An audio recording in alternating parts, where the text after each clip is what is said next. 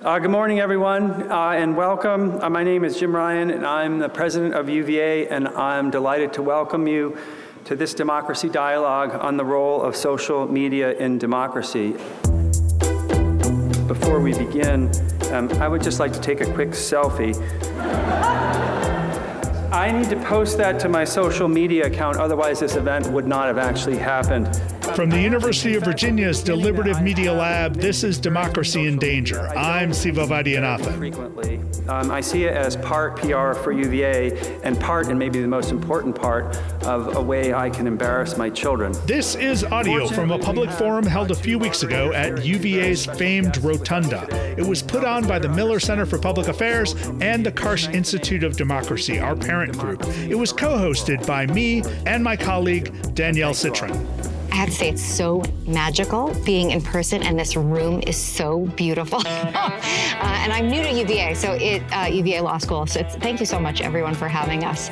Danielle and I were joined by two special guests, Virginia Senator Mark Warner, a Democrat, and Barbara Comstock, a Republican and the former U.S. Representative for the Commonwealth's 10th Congressional District. We invited them to share their thoughts on the thorny issues of social media and regulation. Danielle is with me right now to help introduce that conversation and to reflect on what we heard. Danielle, welcome back to Democracy in Danger. Thank you so much, Siva. It's such a pleasure to be here with you.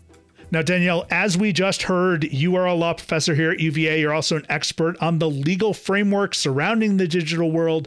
You're also a recipient of the prestigious MacArthur Fellowship and the author of the essential book, Hate Crimes in Cyberspace. You're also the author of a book forthcoming in October called The Fight for Privacy, Protecting Dignity, Identity, and Love in the Digital Age. So we could not have a better person to talk through this stuff with us.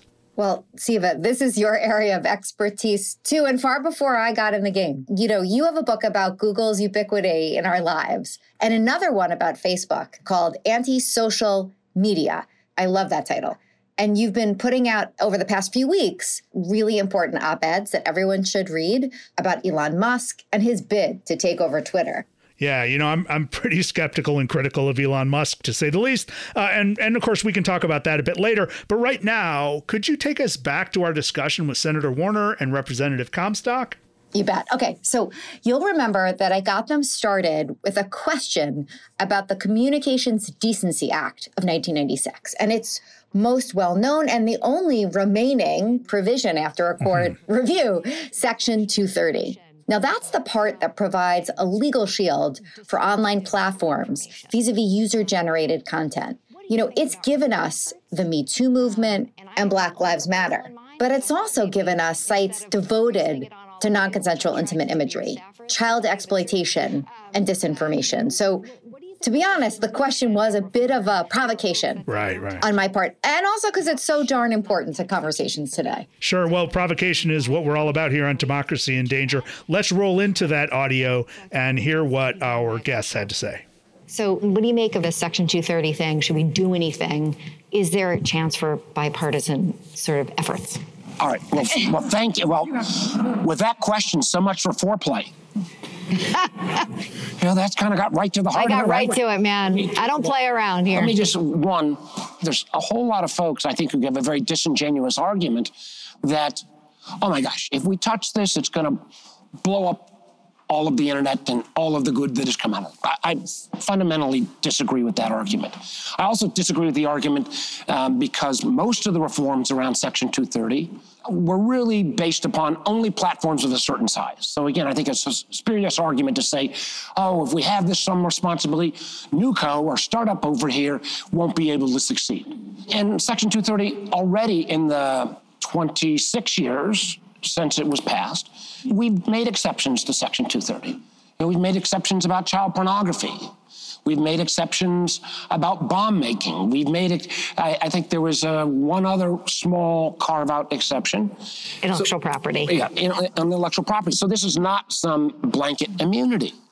And other nations, I mean, there is a whole approach in the UK and Europe, and now since they're divided, where there was going to be a standard of care. So I've worked on some legislation, right, that I do think will end up being bipartisan, with the basic idea being if I do some action that would be illegal in the real world, discrimination or harassment, or if I'm a TV or radio station and I'm putting up duplicitous advertising that leads to a scam, all those things are illegal in the tangible world.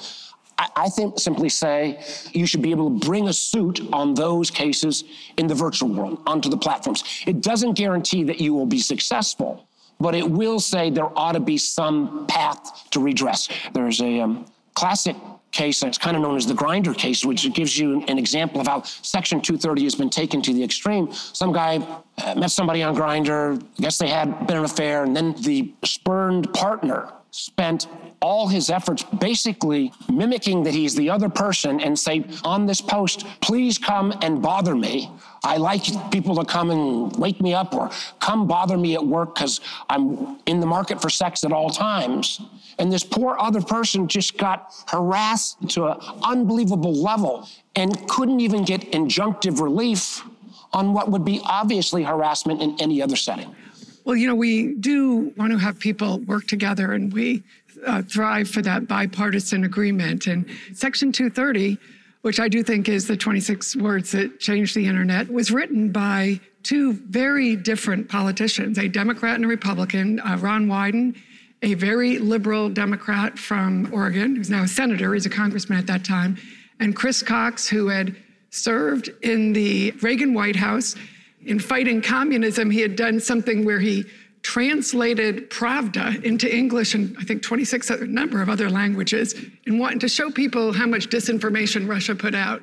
The Soviet Union, at that time it was the Soviet Union, of course, didn't even like to have photocopiers because they didn't want information out there. So these two very different perspectives on politics came together and wrote this section of the bill that I think really has, in large part, served the internet well.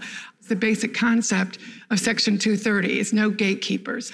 I think on the Black Lives Matter movement, that unfiltered, seeing the video, everyone saw it and you couldn't deny it. And I think it had a very powerful, positive effect of hearing that unfiltered voice that hadn't gotten through the media in many senses. You now see in traditional media, you see many more diverse voices, and I think that's in large part because of Black Lives Matter. And then January 6th, I think, was a big moment of moral clarity and seeing that directly. The sedition hunters, who you're probably familiar with, who were online and to this day still put up pictures of people who were in the Capitol saying, we haven't caught these guys yet. They have numbers for them. People all over the country have been finding videos, uploading it and doing it. They are a great assistance to the committee. So I think one of the reasons it is not bipartisan at this point is because of a guy who was president. I think the 2016 campaign, which Senator Warner did great investigation of, and I think continues to go on in the January 6th committee, a lot of Democrats thought Trump won because of Facebook, right? That's a regular line out there. He won because of Facebook. Then in 2020, the Republicans think Trump lost because of Facebook. It's not because of the voters. We're not smart enough to figure this all out. Apparently, Facebook is, telling us all what to think. Now, I don't know about you, but I didn't vote for him in 16. I didn't vote for him in 20. I was on a ticket with him, opposing him. But I do think the problem is it's falling along partisan lines because of the former president. Thank you. So, Senator Warner, the internet, as we've heard from our discussion of Section 230, was supposed to be this beacon of democracy. Didn't turn out that way. We've heard that story. We all understand it too well. But it strikes me also that other areas of communication policy in the federal government have lost their focus on democracy. So we have issues before the FCC, issues before the FTC, issues before the Securities and Exchange Commission, as Elon Musk is about to find out about major communication networks, right? We're going to have all of these conversations in a fractured form, and at no point are we having a comprehensive policy discussion about what it would take to create a communication and media policy for the United States that enhanced democracy. Is that possible? Can we have that conversation in 2022, or maybe more importantly, 2024? Let me clarify. I'm not sure Barbara and I are fully in disagreement. All of the great things that happen on the internet, sign me up. But I think the problem with Section 230 has become this get out of jail free card on every item. We have given up the normal American approach where we usually were first in setting standards, rules, procedures, protocols for every innovation. No matter where the innovation took place, we got to set the rules. And really, the internet was one of the first times that we seeded that, for example, like on the question of privacy. The Europeans set privacy standards. It's kind of crazy to me that we don't have a national privacy standard, number one. I see this real time from my Intel position. I am going to come back to democracy, where in all of the things around the internet, communications, satellites, we got to set the rules.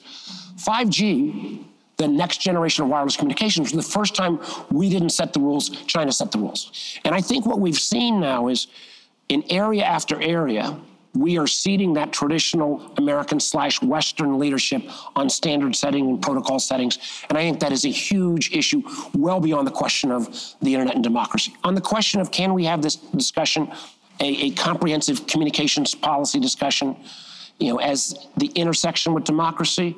I hope so, because the alternative is going to be that alternative universe approach. And I'm not sure how we fully sort this out, because if you're going to have a functioning democracy, you've got to have some common touch points, whether that bubbles up from the community level or whether it starts in Congress. I think it would probably be better to bubbling up from the community level. The last 2 or 3 years have been pretty hard in this country. As somebody who was on the floor of the Senate on January 6th, I saw something I never thought I'd see. A group trying to overthrow an election in America. We lived through COVID. I do think social media pits us against each other. I think there's really been a question, at least I've asked, is can the concepts that Mr. Jefferson talked about hundreds of years ago about liberal democracy, freedom of the press, of the ability to agree and disagree respectfully, is that going to be really successful in the 21st century? And are these authoritarian regimes that have none of those, will they be more successful? And the thing that again, I feel, Barbara feels, probably, I hope all of us feel, is that kind of doubt we've had. The people of Ukraine are literally voting with their lives to have the kind of system that you have in the West and we haven't specifically in America. And I think, and I've seen this a little bit even in Congress, is we ought to be shaking off some of that moral ambiguity. And I think it's time to kind of trumpet the fact that, one, we are the good guys. For all our flaws, we still have the best system. And I do think we have an ability to form this kind of debate about democracy, protecting those First Amendment rights, but still having some rules of the road. And I do think we're at a time where that discussion is very vital, and people are excited about having it. But most of the members of Congress, most of the senators come from a very red area or a very blue area. So they listen to these extremes. And I don't think it's social media so much that drives it, because actually there was a study done by Harvard. The essence of it was people on social media are actually less polarized. I often, when I was in office, I would track social media throughout my district, a lot of community leaders, a lot of things that were going on, because I wanted to know about a problem if it came up soon. And we had a racial incident. It was in Loudoun County, where an African-American schoolhouse that was being restored from the 1800s was defaced with vile and awful swastikas and vile language. And it happened on a Saturday night. By Sunday morning, it's all over Twitter. My staff calls me, have you seen this? What's going on? I see that, people who really understood what this was, and how awful this was, are saying, why aren't the police responding yet? Why isn't the sheriff's office done something? I called my chairman of the board there, and she said, I'm really upset that they aren't doing more. I called the sheriff and I said, what's going on? This is like 9, 10 o'clock on a Sunday morning. And he said, we are getting on it. And the initial officers who were on the scene did not understand what that school was. They did not understand what had happened there. Within 12 hours, we were all at that school. We were all committing to find who did it, committing money and doing everything. And I really do credit the power of social media to do that and then work through the problem. We caught the people because the reward, we said kids, and it ended up being kids on a Saturday night, I think they were drunk and did, awful things. But so we often blame the media or the platform when it's the leaders themselves who aren't doing the work, who aren't standing up, so hold them accountable. If they're down there at Mar-a-Lago because, social media is beating them up, and if they don't have the courage to stand up to him, look at what Zelensky's doing. How can you be a leader? And so I don't think if you can't stand up to a few Twitter, people attacking you or other things, then you shouldn't be in these jobs. And I think more people need to say that. You're out. I'm not going to stick with you if you don't do that. But let me just, the flip though, when we in a bipartisan way, and the Senate Intelligence Committee launched the investigation into 2016. And we, the intelligence community, were totally caught off guard. We never thought, they never predicted how the Russians could manipulate social media. So let me give you just two very quick examples, similar to the example of the defacing of the church.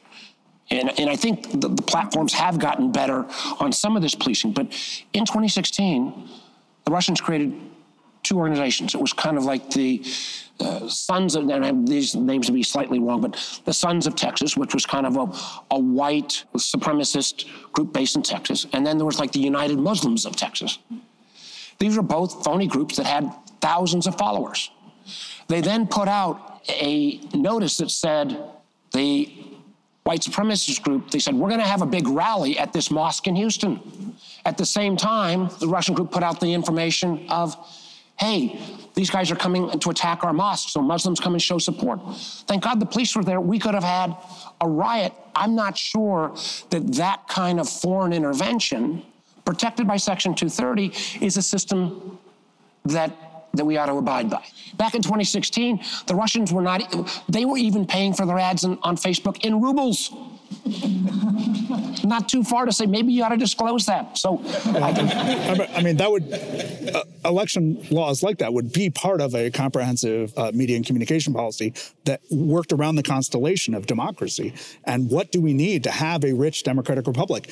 In a media ecosystem we are just getting used to, right? We're all babies when it comes to this stuff. We've never had a squeaky clean public sphere, right? But what we have now is materially different because we have phenomena like scale, right? Nothing has ever reached the scale of Facebook with 3 billion users around the world. There are only 7.4 billion humans and 3 billion of them are on Facebook. 230 million Americans are on Facebook. We've never had anything in the United States that reached 230 million Americans, or even that percentage of Americans. We've never had such a personalized media system. No one in Washington is taking a comprehensive view on the experience of this one large, powerful company and the ways in which it fundamentally makes life different, commerce different, and democracy different. So what are the chances of having that kind of conversation that would be over and above the sort of conversation-ending response that Facebook has censored me, therefore I'm against it, right? Because it has to be deeper than that. Is there a chance of having that kind of policy discussion? Let me start. I know there's lots of questions about where the bias in the social media is. I think the bias is for them to make more money. So if you lean left, you're going to get reinforcing comments on the left. If you lean right, you're going to get the similar on the right. I frankly, as we look at kind of next iteration of technology development, particularly AI, I think we ought to put some guidelines on the front end, because if you think social media was a massive transformational item, it's nothing compared to what artificial intelligence will bring to our lives. But let me just step back in terms of saying where this regulatory framework discussion is headed. I think it's in 4 buckets. The first, basic questions around privacy.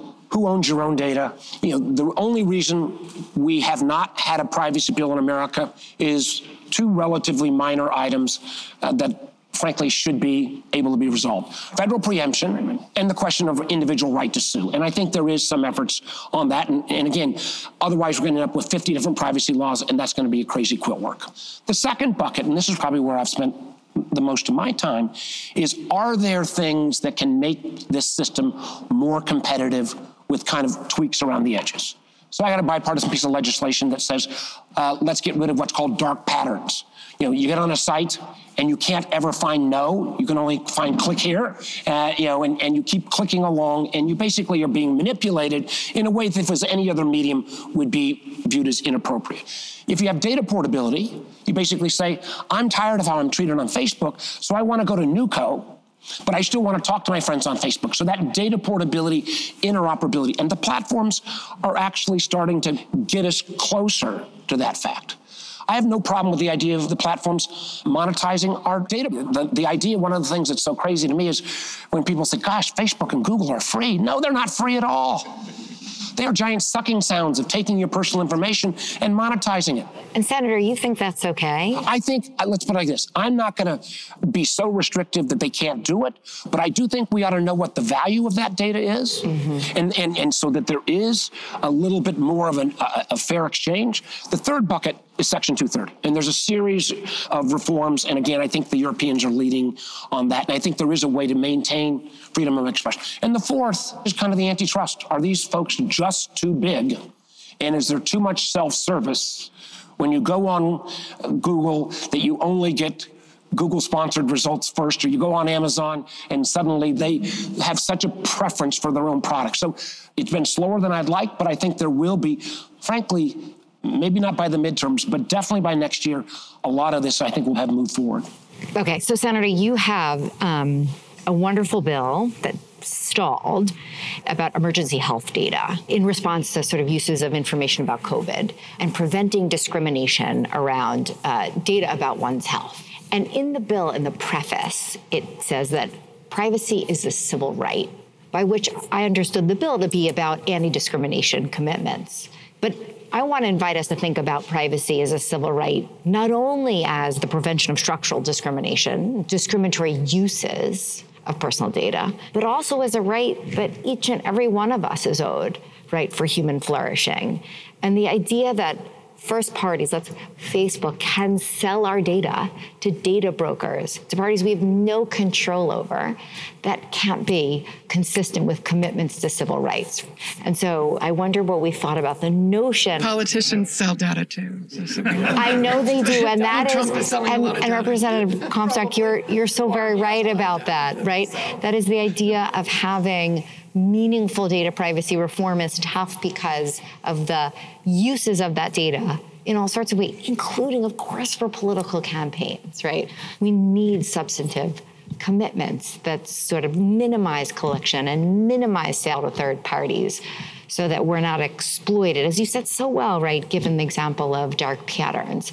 And so would that have any legs, right? The idea that we have a data privacy regime that's even stronger than GDPR. And we should make clear that GDPR is the General Data Protection Regulation, which operates in Europe. So another example of the rest of the world being ahead of us. And it's thin, for goodness sakes. Like, we all think, oh, Europe has the best data protection laws. Nonsense, right? Virginia, we have a privacy law. California has a privacy law. Have you gone to every single site and every single company and said, hey, what data do you have on me? And stop selling it. Can you do that at scale? Absolutely not.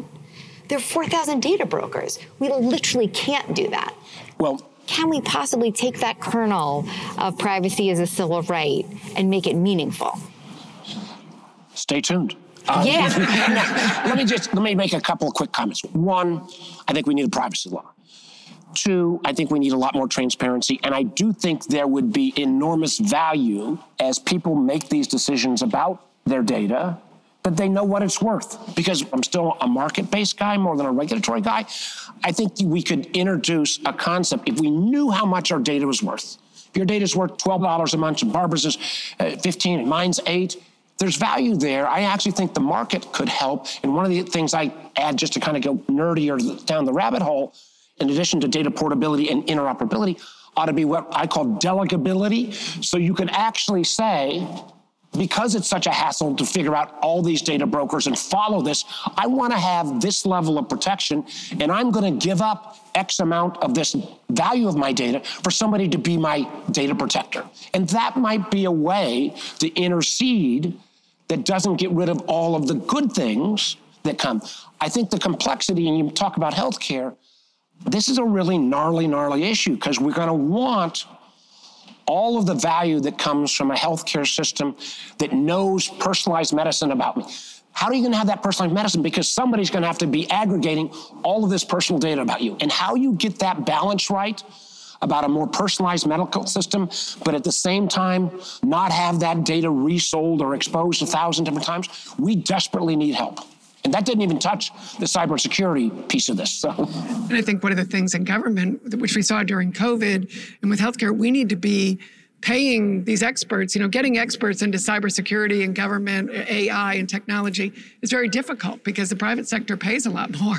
So we need to look at the pay scales on those so we are getting the talent. But then the top 20 tech companies, 11 are US, 9 are China. So if we don't keep our edge here, it is going to be a very dangerous world. But it's also incumbent upon all of you to say you want people and leaders who are going to do those things, who are going to work together. I do have confidence in that the people are going to get this right, that they're going to stand up because they have this information and they know, and there's, more people out there that are not like these shrill voices that too often drive leaders to be scared to do all the things that we've talked about here today, where I think there's, even if you don't agree on a bill or a policy, there's ways we can say, well, I want to solve that problem too. So let's all get together and figure out the 50% of things we can agree on and not hold the bill up forever because we don't agree on the other 40 or 50%. Well, I want to thank everyone for joining us this morning. I also especially want to thank our two special guests, Senator Warner, Representative Comstock. Thank you for coming all this way. Let's keep this conversation going. Clearly, we have so much more to talk about in the years to come. These problems are nowhere near being solved. So thank you again.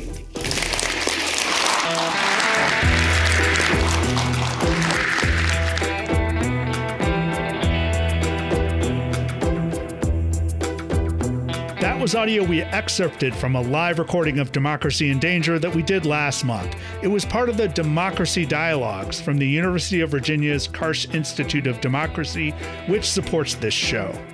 Our guests were Barbara Comstock, a former congresswoman from Virginia, and our state's senior senator, Mark Warner.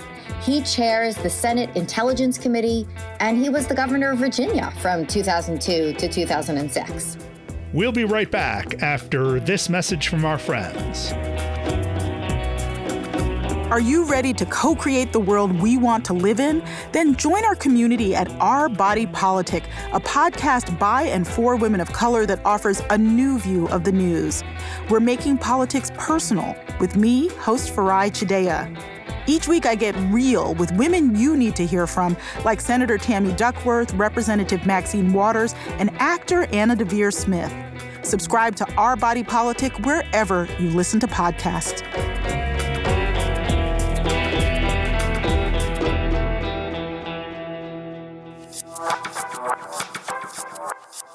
Well, Siva, when we talked at the Rotunda, front of mind for all of this was the sort of democracy implications of, new acquisitions or change in leadership for companies like Twitter and the potential for Elon Musk. And for me, I was so excited to be there with you because I wanted to know what you thought, having written presciently about all of these tools for so long, for the implications of that acquisition on democracy.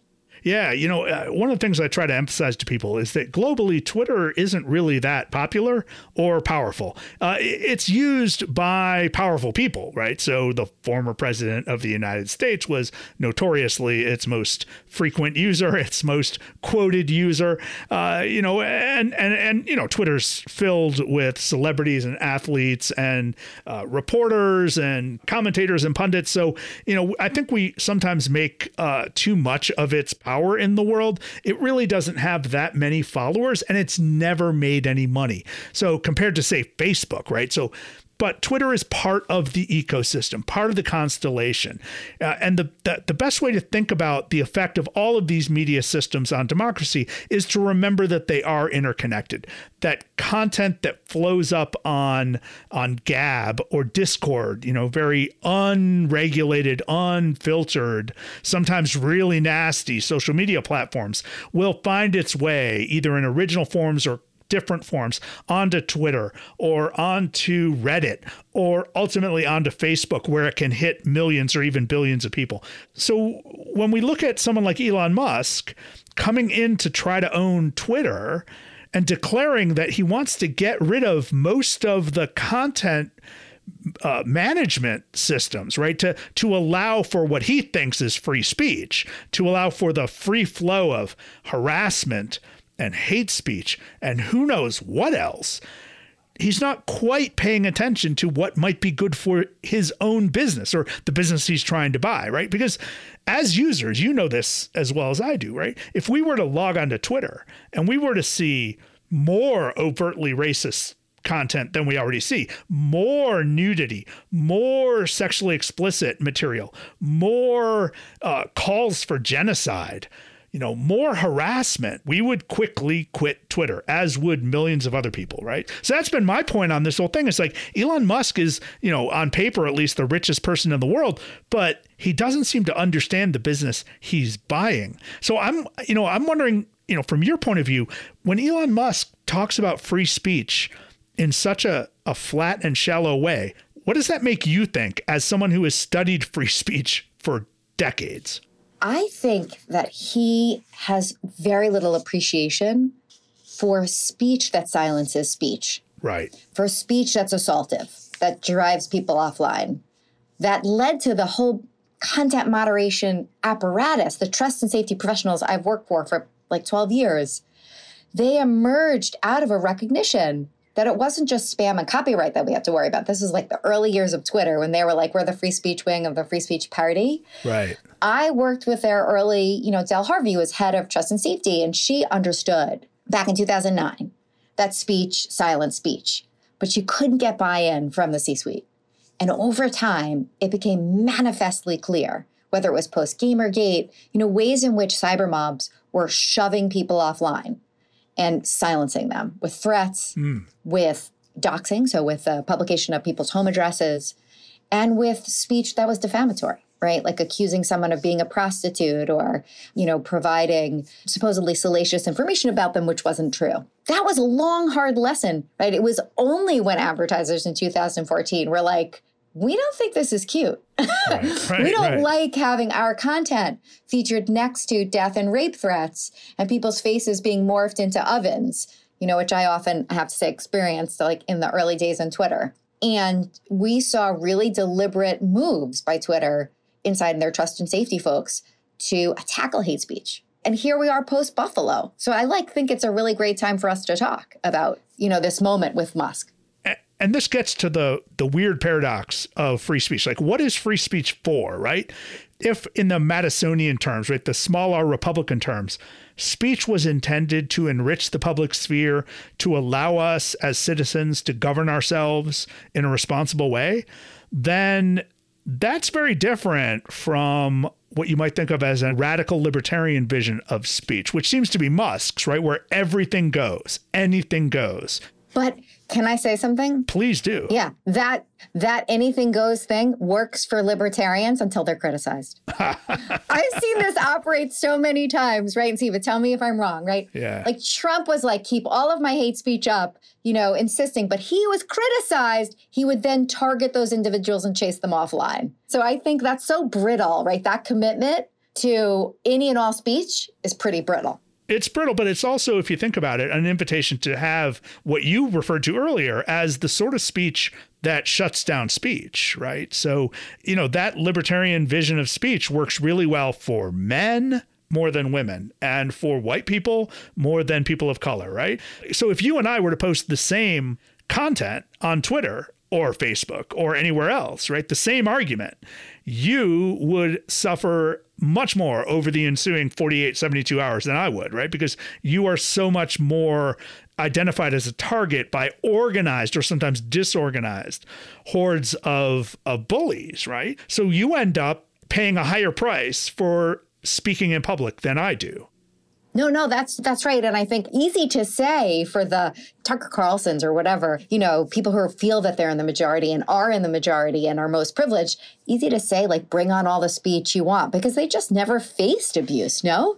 Right. Well, I mean, Tucker Carlson likes to unleash it on others, so we know that. So what we have here is this sort of very shallow understanding of free speech, but I think it's really important for us to to get back to that sense of why we have free speech, why we have the First Amendment, right? Social media, more than anything else in this century, have turned up the volume of conversation to the point where it's no longer conversation. It's just yelling, screaming, harassing, and threatening for many people.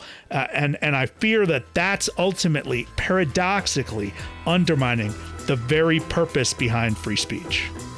Absolutely, right? These vehicles that we often rely on, and we're so quick to rely on because we think that the information, we can trust it. Often we should distrust it. And that's what's so unnerving, I think, too.